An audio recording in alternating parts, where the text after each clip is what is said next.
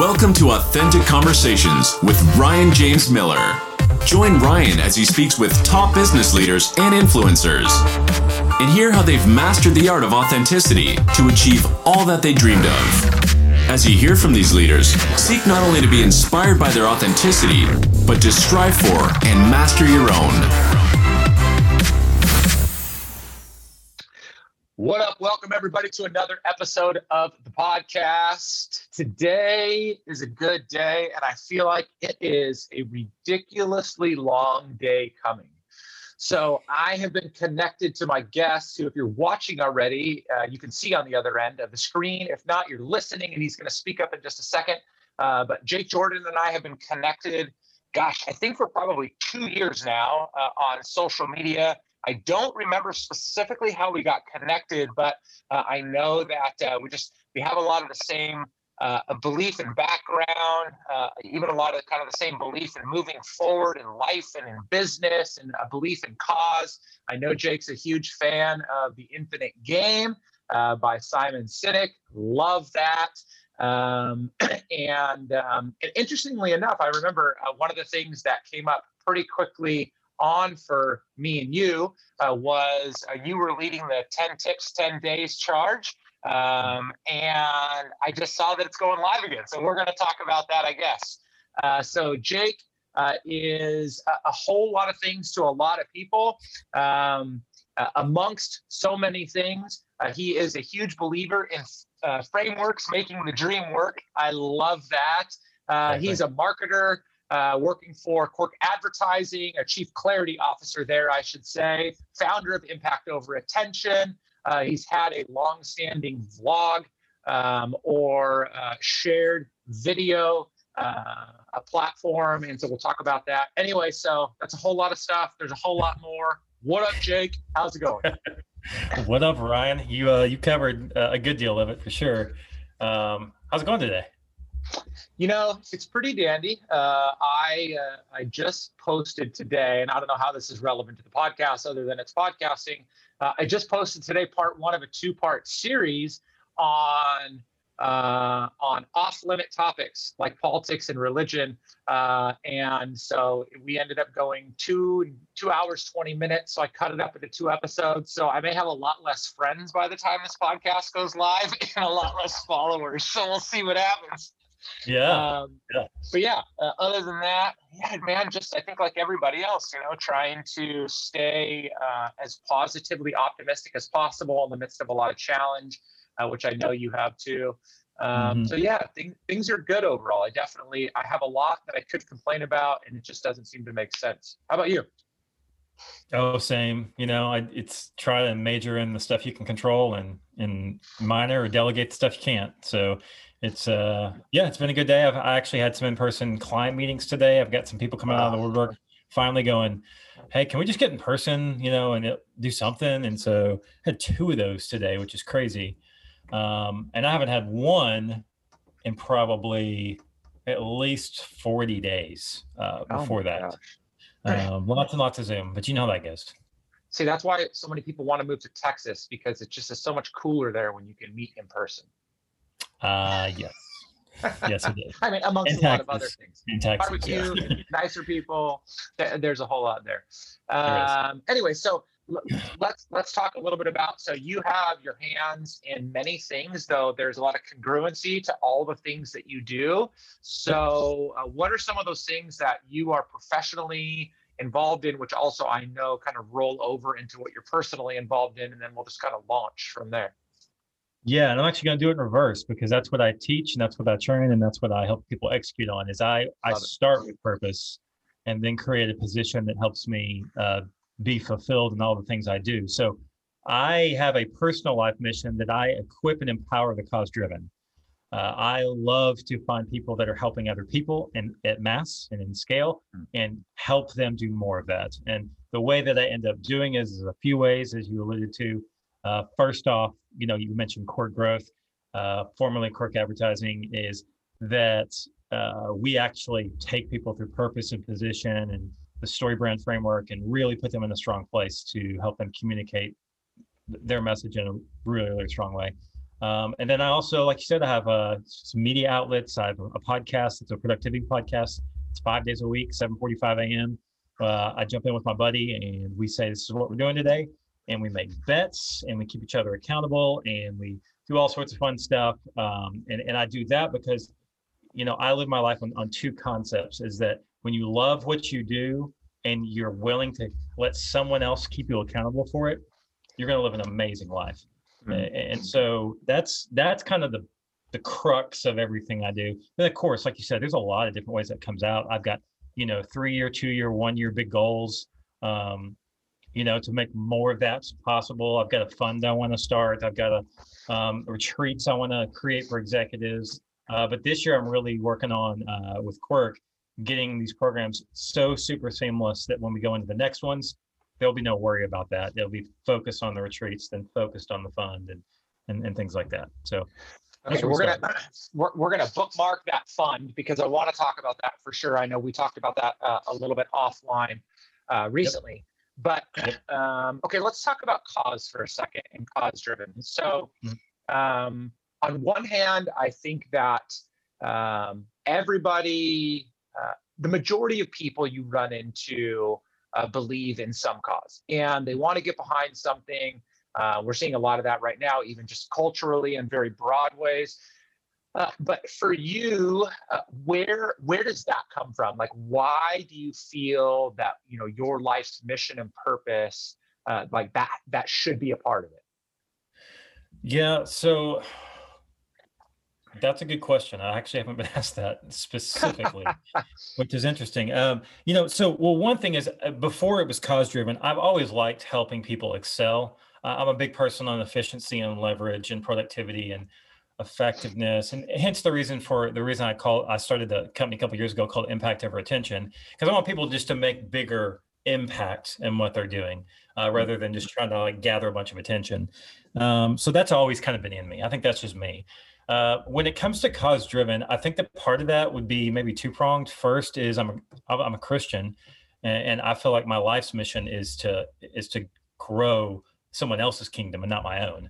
And so that means I got to go out and look for other places to help and not put all the attention back on me. So there's kind of a base level for that too. But then also, I spent in my 20s, I was a real estate investor and famous in certain circles and on stage speaking and blah, blah, blah. And I thought I was just awesome. And realized really quickly I wasn't as awesome as I thought I was. God has a way of knocking you down that way. And then in my 30s, I was a marketing director for ad agencies and worked with massive clients and got to work with Fortune 500, Fortune 250 companies and do really awesome, amazing things. And still was like, I liked the work. It's a cool experience, good skins on the wall. But at the end of the day, I was like, you know what? I feel the best when I'm helping someone else succeed without the expectation of praise and accolades and just knowing that I'm in it. And if that's what I'm going to be about, why not do it for something that's actually going to make a difference, like a real difference in the world, than just, I can still love the people I worked with, but I don't care about putting butts in seats for doctors' offices. I don't like all the different kind of clients that you go through. Like that doesn't fire me up. It's the people. So that's kind of the roundabout way I got there. Yeah. And so there's this interesting kind of challenge, I think, that a lot of people face. Maybe you don't, and this question falls flat. But when we, let's say as a Christian, so there is this deep-seated belief, and for very good reason, that I'm moving myself out of the way and that everything I am and everything I do is ultimately for Jesus. And so my mission is to glorify him, to turn people towards him. And then even outside of that, whether you completely resonate with that or not, maybe philosophically it's something or somebody else, but you're still kind of there. It's still the same idea. I've got to get out of the way. This is what I'm really pointing people towards. And so then when I go for cause, it's in order to do that, or in some way it's working that out. But I feel like what falls flat a lot is that in this desire to be humble, to be second fiddle, we don't strive for the platform that we could have in order to make greater impact. So it's like, I don't want the success. I don't want the money. I don't want the fame. I don't want the whatever you want to insert. So have you, and I would assume you have had the challenge of balancing that, because you once had a lot of that pre this kind of realization for yourself, but how have you balanced that, and how today do you see those two things kind of playing in tension with each other? Yeah, I think it's an interesting question, because I think a lot of people miss the point in platform. It's like, oh, I like your faith. It's about your heart, right? It's about, why am I in this? And if I'm in this for the right reasons, and I'm using tactics and strategies and partnerships and things like that, and I create or become a part of a platform that's bigger than me, but I'm doing so with the right heart, then that's a blessing. There's not like there's anything wrong with that. I think that the danger is, and there's two things I want to address there. The very first thing you said is we want to move ourselves out of the way. I don't think, the way I think about it is, I'm not trying to move myself out of the way. I'm trying to open up the conduit so it goes through me. I am a chess piece, on the board of the kingdom, and I want to be used like a chess piece. And I want to graduate from a pawn to a bishop to a queen. Sounds kind of funny to say, but it's the most powerful piece on the board. So yeah, I like it. Yeah, but I want to be a powerful piece used by the right hand, right? So I think of it that way. But then the second part of it is, I don't wake up like today and go, how can I get more acreage? Like, that's not what I'm thinking when I wake up. I'm thinking, God, where do you want to use me today? Push me in the right direction and bless it, and make sure that I'm doing the right things. And then when I see opportunities, God gave me a brain. I can go, this could be something bigger. Do you want me to use it? Tell me what to say here. Tell me how to use it. And I think that's the difference, because really, I think we are in a time when there's what's it called? Where the sifting the wheat, right? Like the real Christians who actually believe what they say and live it, and are trying to be in it. And then everybody else, right? The Western Christian. And that's, to me, in my opinion, based on how I read the Bible, that's the biblical approach to it. And then everybody else. Now, that's not saying I don't struggle. I absolutely, I'm a sinner till heaven. And then, so I definitely have my moments, I'm like anybody else. So what I really appreciated what you said there. So, I remember becoming a Christian and going through this process of peeling off all of the pride, all of the selfishness that I had. Not that everybody has some degree of that. I had a lot of it, and it was really bound up in my ability to excel, and I had done well. And so in stripping all of that away, I lived with this belief for a long period of time that I actually couldn't strive for success anymore, that I could not strive for, my own personal greatness in a sense, because that was tied to that wickedness that I once possessed. And it was interesting. Right. I was going through a biblical training program on the front end of becoming a pastor, and a pastor came to me and he said something to the effect of like, how can you believe that garbage? Like, do you really believe that God can't use that now for his glory and his good? And it was just like this slap in the face.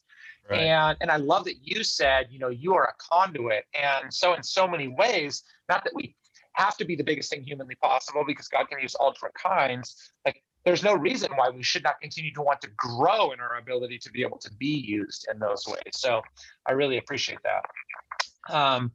So people are hearing kind of where that comes from for you, which obviously, it comes from different places for different people, but all the way up now till present day. So you're here, you have this deep-seated belief in being cause-driven yourself, and then enabling other people to be cause-driven in the things that they're doing, or those that are cause-driven to get better at doing that. So right. Share a little bit about, let's say, first, do organizations come to you because they have a cause and they need help, or because they're doing well and they want the cause?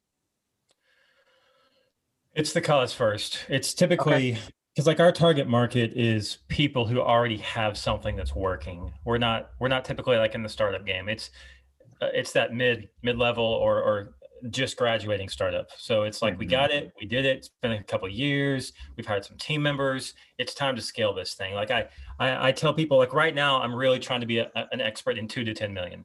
Trying to take your thing from 2 to 10 million. And what something that we've grabbed a hold of is the B Corporation movement. And so if you haven't heard of the B Corporation movement, you can file as a C Corp, you can file as an S Corp. There's in certain states now, you can file as a B Corp. And it is the whole point is that you use business for social good and you have full transparency on your books and you have a specific amount you give each year to charity. And you have there's all these parameters so that business is used for social good. It's a secular idea, but my idea was to become the expert in B corporations for Christian owners. So that not only do you have this secular format that's now out there for people to live and do good in through business, but now I'm going to go find the Christian people that are already doing something like this that are B Corps, which there aren't very many right now, or ones that would be really great candidates for that and go, look, you need to take advantage of the opportunities and the frameworks that are available so that you can actually do better with what you're doing. And so real quick, we don't have to spend a lot of time here because actually a couple things are coming to mind that we can talk about offline. But so what are some of the basic kind of qualifications or parameters? I mean, I'm assuming it's a for-profit business, not a nonprofit, because then they could just go completely nonprofit. But what are some of the basic parameters that people live within? And then I know you said, full transparency and, charity and things like that. But what's kind of the base of that? Yeah, so the main thing that they talk about is there's there's injustice, there's inequality, there's in all sorts of ways, right? There's 99% a few years ago. There's a racial injustice. There's women and men injustice. There's the rich getting richer. There's all sorts of these things going on that largely I think people who are closer to the middle of the political spectrum all kind of agree that there is an issue with capitalism and the way that it's set up. It's a fantastic system, but people have figured out how to use it. And when you get into a position that you don't have to answer to the law anymore because you have so much money, I think we all know who those companies are, that broke the system in a way. And so it's like, how can we all kind of get back to net zero in a way and go? And one of the best way you can do that is transparency. To go, we are making a commitment as the CEO of this company to be fully transparent in who we serve, how we do it. Here's all the money. And that's like the basic foundation and tenets of it. Now there's there's a paper written on it with 6 tenets. I might be able to pull up while we're here, but that's the idea. And I loved the idea behind it. And then I went, gosh, what Christians should be leading this charge. We should be the ones living this out because we should be living it anyway. Well, if there's tax advantages, if there's opportunities for PR, like you're saying, don't shy away from the spotlight. Go, hey, we actually already do this. And let us show you how the Bible tells you we should do this, Yeah. Gosh, awesome. Yeah, I don't know if you've read this one. No. It's got big pastor names in here. So leadership by the good book. Yep. And it's just, I've read several books like this in my life, and I believe that it's a rework of some of that, but it's, how we do with books. We update old concepts over and over and rewrite them. And nothing new under the sun, man. Nothing new under the sun. Nope. Okay. So I said at the beginning, you believe that frameworks make the dream work. It's so interesting to me because that has become one of the newest, not your whole statement, but framework has become one of the newest abused words inserted into phrases to catch people's attention, to get them to buy a course or a how to do X, Y, and Z. I know from the bit I know about you, that's totally not you. So tell me a little bit about that framework, because I know you're teaching a lot around that idea. I'm sure then that means you're also inserting those into the organizations you're working with. And so kind of what does that look like? And how do we make the dream work? Yeah. One of my other favorite quotes is discipline equals freedom. Because when you sit, and I think I've seen you say things like this on Instagram, that when you create boundaries that create success, you actually free up the rest of your life from anxiety in a lot of ways. Yep. And so that you can do the same thing for your business. And people have been doing it for years and years, back to biblical times. Like there's, and the reason I'm particularly on this bandwagon right now is because I am a shiny thing guy. On the Enneagram, I'm an 8, and I'm a visionary on those type of charts. So like I'm an idea guy, I'm an energy guy. I go lead a chart. Apostleship is my second spiritual gift. So I'm here to help lead, so that means nothing gets done unless I have a framework to keep me in line.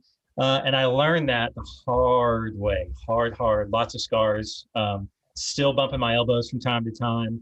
But a question I get a lot for people who start following me on social media, I was like, bro, how do you do so much? It's because I live in a calendar and a set of frameworks that allow me to do that. And guess what? I sleep 8 hours a night, and I work out every morning, and I have quiet time, and I have breaks during the day, and I have lunch with my kids, and I still get all this done that you see me do because frameworks make the dream work. And so what I mean by framework is just a proven process that provides the results you want. That's a framework to me. And so that can it's very generic. You can come across in lots of different ways. So like at Quirk, we have a roadmap to growth for this B Corp from 2 to 10 million. And in that roadmap, we have 8 frameworks because you have to graduate based on where you're at and the type of growth that you're in. And it starts with a foundational one around purpose, and then one around positioning, and then it takes into a powerful message, and then you go into web presence, and then you go into sales funnels, and then you go into partnerships, and then you go into communicate. Like they each have a very specific formula that someone else years and years ago already figured out. I don't need to reinvent the wheel, right? Yep. And I think that's a huge misconception today, that you have to have something. Like as a business coach, right, and marketing person, I don't need to create anything. I need to apply things that have already been created. And that's what Donald Miller. So I'm about to be a certified coach through Business Made Simple with Donald Miller. Okay. And that's his pitch is coaches aren't cheerleaders. Yep. Yep.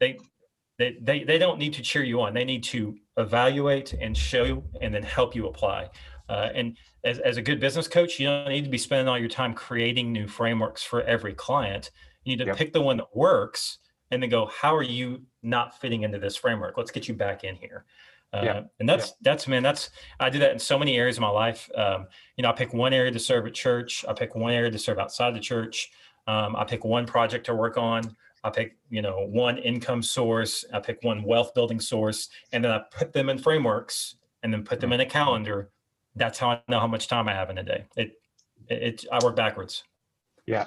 No, I mean, I think that, that's genius in so many ways. It's interesting that you talk about simplicity. I've been talking about this so often. Actually, I was facilitating a workshop, a virtual workshop, just a little bit ago this morning. And, I was talking about salespeople and this need to shiny new object themselves every 5 days, right? It's, I need to buy this tool. I need to invest in this program. And some of that stuff may be fine, but I remember reading a book called How Champions Think by Bob Rotella. If people are listening, they've heard me reference it a bunch of times. He's a world champion golf coach. And though he never worked with Tiger Woods, he does a simple evaluation of Tiger. And he says that when Tiger derailed his golf game the first time, pre-divorce and pre-big mess, instead of going back to the basics, he changed his golf clubs, changed his golf swing, changed his swing coach, and Bob says, why didn't you go back to the basics of the swing that got you to the dominant place you were in the first place? It's because we're drawn into all these other things. And I love that you said too, finding these areas of focus. So you can have multiple areas of focus, but you have one thing within that. I know as, me being in business and creating multiple income streams, mid last year, I had my hands in so many different things that I just couldn't focus. And so I had to commit to pare down, to hire people, to run other areas, because I just couldn't do it anymore. And I feel like that is one of the biggest struggles that entrepreneurial minded, whether they own a business or not, entrepreneurial minded people run into, and they just don't know what to do with it. So I could talk the whole rest of the episode about this. So it's a disease. It's something that Americans are stricken with. I say Americans because I don't know about the rest of the world, but I literally think it's a malady that entrepreneurial people, where we have so much information and so many opportunities now, that our best use of time is to simplify. It didn't used to be that way, right? Like, we needed to find things. That's why you have an industrial age. That's why you have an information age. That's why we're in the next one, right? We're past the information age. We're like in the disinformation age, or whatever we're going to call it, Yeah. So what do you think are some of the kind of leading contributing factors, maybe just generally, but also like as people are trying to evaluate for themselves, am I too much? Am I pushing for too much? Like, what are some of the things that people can use to detect the early onset of that, or to at least be able to look in the mirror and say, oh yeah, I have that? This is kind of meta. So I mean, hopefully this answers your question. I have people that come to me all the time that say, hey, I'm not happy with what I'm doing in my life, with my work, with my career, I'm not fulfilled. And there's something, I guess, about the vibe that I put out that says, hey, he knows what he's doing, which sometimes, but I've fallen down a lot. So I can tell a lot of stories about falling down. But the question I always lead with is, if you could do whatever you wanted the next 30 days of your life, what would you be doing? Like, tell me what your day would be like. And then I just back into the conversation. Great. Tell me more about that. Okay. Are you doing those things? Well, no. Okay. So why? That's it. The silence is deafening. It's like, and from there, just depending on how honest they are, because we live in a performance society, and I grew up in a performance-based household where I gained love by performing well, whether it was sports or not. And so that has built a need inside of every personality type to be wanted and to be needed and to find fulfillment based on your rank and your title and all these different things, which is anti-Jesus. And okay, so wait, hold that thought. Like this, just pokes the bear inside of me, because this is one of the biggest struggles that I have with people is, so performance driven, metric driven. A lot of that is because, that was how we were raised or what society says. But I also have this other piece, and it tags back onto a word you used earlier. I think that for most of us, it is so difficult to measure happiness that we end up gravitating towards the things that we can measure, right? We can see progress, we can measure progress, we can realize accomplishment and achievement. I mean, I've gone on rants about abandoning my goals in the past, and I brought some of them back in, but it's because it's like, these are finish lines, and that's how we're gauging every bit of our worth, value, joy, whatever, which most of those are actually really uncontrollable anyway. Like, we set a goal and we can't even really control whether we hit it or not. But I feel like it's more than anything, it's because we can't measure happiness, or we don't know how to measure it. And so we default to everything else, though all we really want in this world is to be happy. Mm-hmm. I think that we are built for relationship, and inside relationship, the good and the bad is where we find happiness and fulfillment. Everything else is placebo. I think all those other things are avenues to be in relationship. There's just so many ways to do it. And we've left that concept. I really look at the Mormons, and I look at the Quakers, and I look at people like that who have gone, relationship is the whole, community is the whole thing, and you're missing it. And they haven't, obviously they do it different ways and have different beliefs, things like that. But I think the concept itself is right on the head, because the way that I minister and disciple executives is by building strong relationships and trust through business transactions, and show my character and show my willingness to bend over backwards, despite I might not be getting paid I might be spending more hours than we talked about. I donated hours today to a client because they were hurting. And that is more important to me, because at the end of the day, even if I never get to share with them the gospel, they will at least seen it. And I will have gone to bed and said, I did what I was supposed to do today. And I'll be happy the next day. I'll be happy and I'll be filled with joy. You know, it's so crazy, man. I mean, this could like just open up a crazy can of worms, which I'm not necessarily willing to do. But I was listening to an episode recently of Joe Rogan's podcast, and he had Douglas Murray on. And I don't have a ton of background on Douglas Murray. He's from the UK. He's most known recently for he wrote this book called The Madness of Crowds.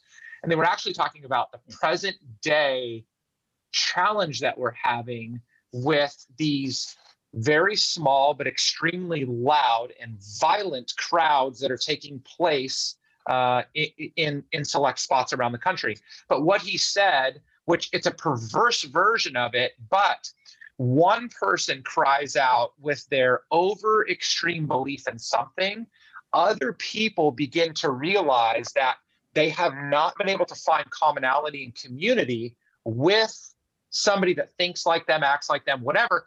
And so that's why you're seeing these people rally together and draw to even do the worst of things, because all people are trying to do is find commonality in the things that they believe in. Once they find that, regardless of what good or bad is being produced, that's where they find that place for themselves. And it was very fascinating to hear how it can be used for such evil, but it's the same principle. It's just so interesting.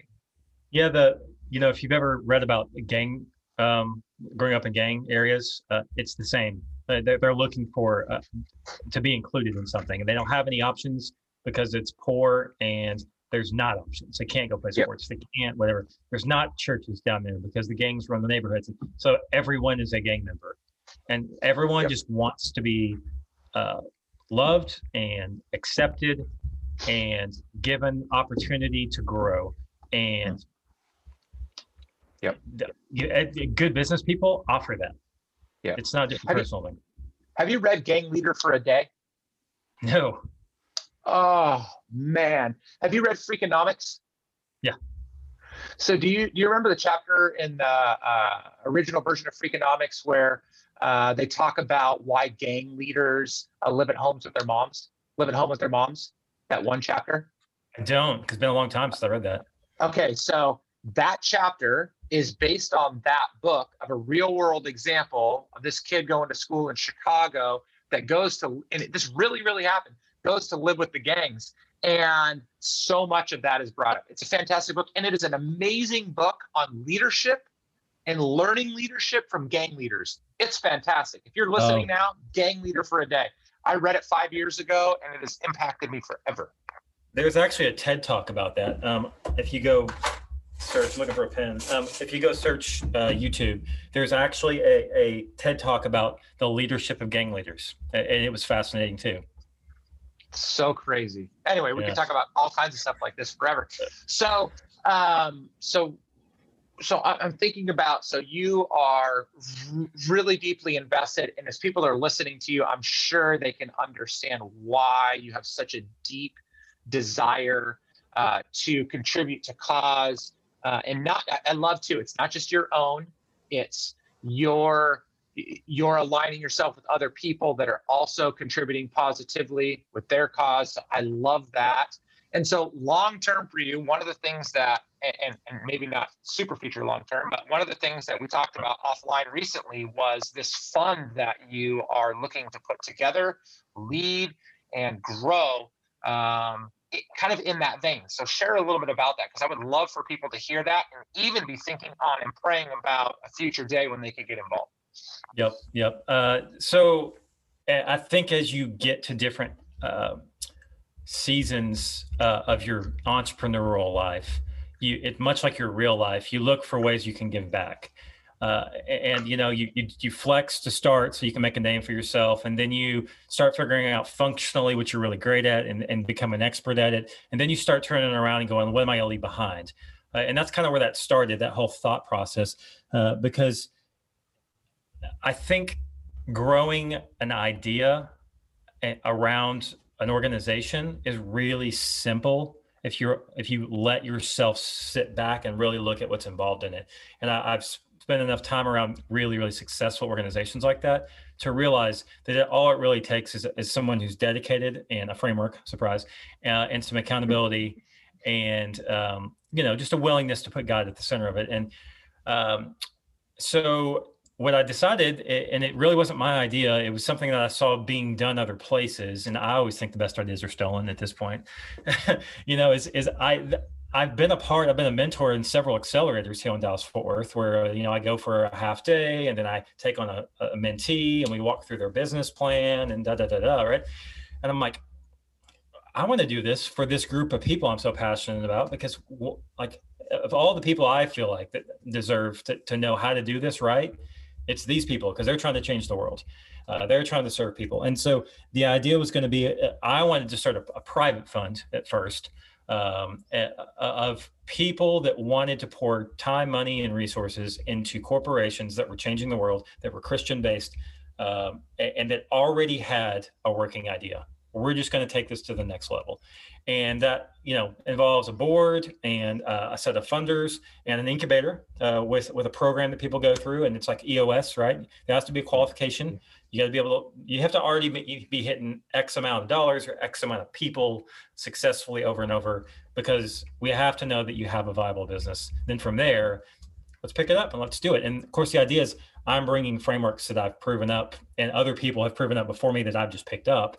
And then I'm building relationships next with people who might be interested in being involved, and then go, okay, let's do this thing. So what does that look like for somebody that, first of all, what are you kind of thinking about timeline wise? Where do you think you're going to be getting that idea rolling enough for people to be involved? I mean, I'm going to be poking the bush next year. In 2021, I'm going to be laying down the very first bricks. Okay. I don't know what it means for getting an organization in the program and working. I'm praying on that, honestly. I'm trying to figure out time frame wise what that looks like.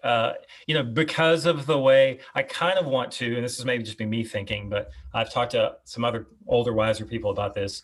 I'd like to see what happens in the next 6 months with the economy, not because I'm scared of the economy, but because there could be opportunities we have no idea about that show up in the next 6 months.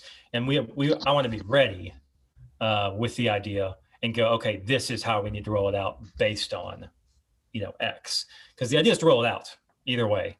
It's just, I'm not going to press the gas pedal until, at least right now, until we see who wins the election, we see who fills up Congress, we see what state laws change in the next 6 months, kind of just preparing. That's the idea. Got it. So if somebody heard this today, whenever today is that they listen, and 2020 wanted to be in the know, I mean, does it make sense for them to connect with you now and just kind of continue to check in, or no, wait until 2021 and we'll see what happens? I mean, I won't be doing anything with it till 2021. Right now, this is so early stage. You just happened to pry it out of me on our phone call before, and but hey, connect with me no matter what, because I'm already doing the things for companies and for the own organization I'm in that I plan to be doing for other people. So always connect. Yeah. Okay, what's the most fun thing that you're doing outside of business right now? That's a good question too. Most fun thing. Yeah, what do you enjoy the most? What are you enjoying the most? See, this is a problem because I love to work. So if I'm not working, I'm generally heavily involved with whatever my kids' favorite hobbies are. I mean, that's just kind of my life. My son plays 5 instruments, so I end up taking him to a lot of gigs and watching him play and video him and do things like that. My daughter loves dance and cheer, so I end up at games and things like that. The most fun thing we do is we have dance parties every Friday night at my house. We just turn on music and we just go to town because it feels great. We don't video it. We don't put it up anywhere, but gosh, man, it's fun. Yeah, we probably will. I have done it before. Something else, I like disc golf a lot. That's a reignited passion. I like disc golf. Yeah. I like golf. Never done disc golf. Always thought it was fun. Golf's too expensive. I love golf, but So thinking on that, you're talking about framework structure outside of work. You said you really do love work. You love business, but you also deeply invest into your family. And balancing that can be a challenge, right? I mean, you're doing a lot professionally. And so how have you drawn those parameters? A big part of it is expectations, like understanding what's okay and what's desired and what's pressing the limits too much. Because one of the dangers of working in an area that you feel like is also your calling is that there's not 5 o'clock. I never ever look at the clock. Not to go, is it time to stop yet? I rely on my calendar to tell me when the end of the day is, or the sun sometimes, depending on the day. But no, like I'm actually pretty good about stopping around 4:30 and, getting stuff, other things going on, because my kids are so involved in stuff. So I've always believed that there is no work-life balance. There's just life. And you spend part of it here and part of it here and part of it here. And so at the very center of it is strong communication and expectation setting and being willing to be called out and not get mad about it. I think that's probably one of the biggest lessons I've learned in the last few years is to go, you're right. And that's not fair to you. And how can I make it better? Let's figure out a way that I don't do this again, hopefully. I think that's probably, and especially with the whole performance-based thing, that can kill a marriage. That, and relationships with your kids. Like it's always based on how good they did at things. That's what I grew up in, and it took some therapy to get me out of that. Yeah, no, me too. And one of the things that we've been working really hard on for the last few years. So I have a daughter that just graduated high school last year. And then a daughter just went into 6th grade. And one of the things that we talk about as often as possible is, I don't care what your grades are. Mm-hmm. All I want to know is that you did your best. Mm-hmm. And, mom and dad are going to do our best to determine what your best is. So if you bring home D's, we're going to determine whether or not that was the best thing that you could do. But we've focused almost exclusively on effort. And whether that is in school or my youngest just picked swimming back up again because they finally got to be able to go back in the pool. And, she's like, Dad, I'm behind everybody. And I'm like, babe, I don't care. I literally just want you to jump in that pool and do the best you can every single day. But it's hard to work through, right? Because the kids are so afraid that when a bad grade comes home or when they don't finish, on the podium in a sport, that you're going to come down on them. And in one sense, you want the best for them and you want them to do well. And so you're like, oh, no, I'm not going to say that. So there is that challenging balance. And at home, it's far harder than it is, when it's at work, because again, work is so much about metrics anyway. Well, and I'll say I draw the parallel because I actually teach this to clients is I don't teach people to reach goals. I teach people to pick inputs that go to outputs you like. And it's the same thing with my kids. It's like, so we homeschool, right? And so we have very specific inputs for their day to make sure that they're getting what they need. And grades are great. And grade is it's like same thing for me, right? So I was a personal trainer in my 20s. I used to hate it that women relied on the scale. I would be like, the scale is just a number that tells you something about your body. We want, what do you want? What do you want for your body? What do you want for your business? What do you want for your relationship? Great. What are inputs that you can nail every day and be happy because you put in the work, and then the results come. They just do. If you pick the right inputs, the results come. So that parallel goes all the way across life for me. Yep. No, that's super duper good. And it's interesting how, I don't know about for you, but when I'm trying to implement stuff at home, how quickly that reflects back on me and helps me to become a better leader in the business community, because it's like you break them down so simply for kids so often. And again, going back to that idea of complexity in business, it's like, let's just get rid of the complexity. Let's just focus on what's most simple. And let's get really, really good at that.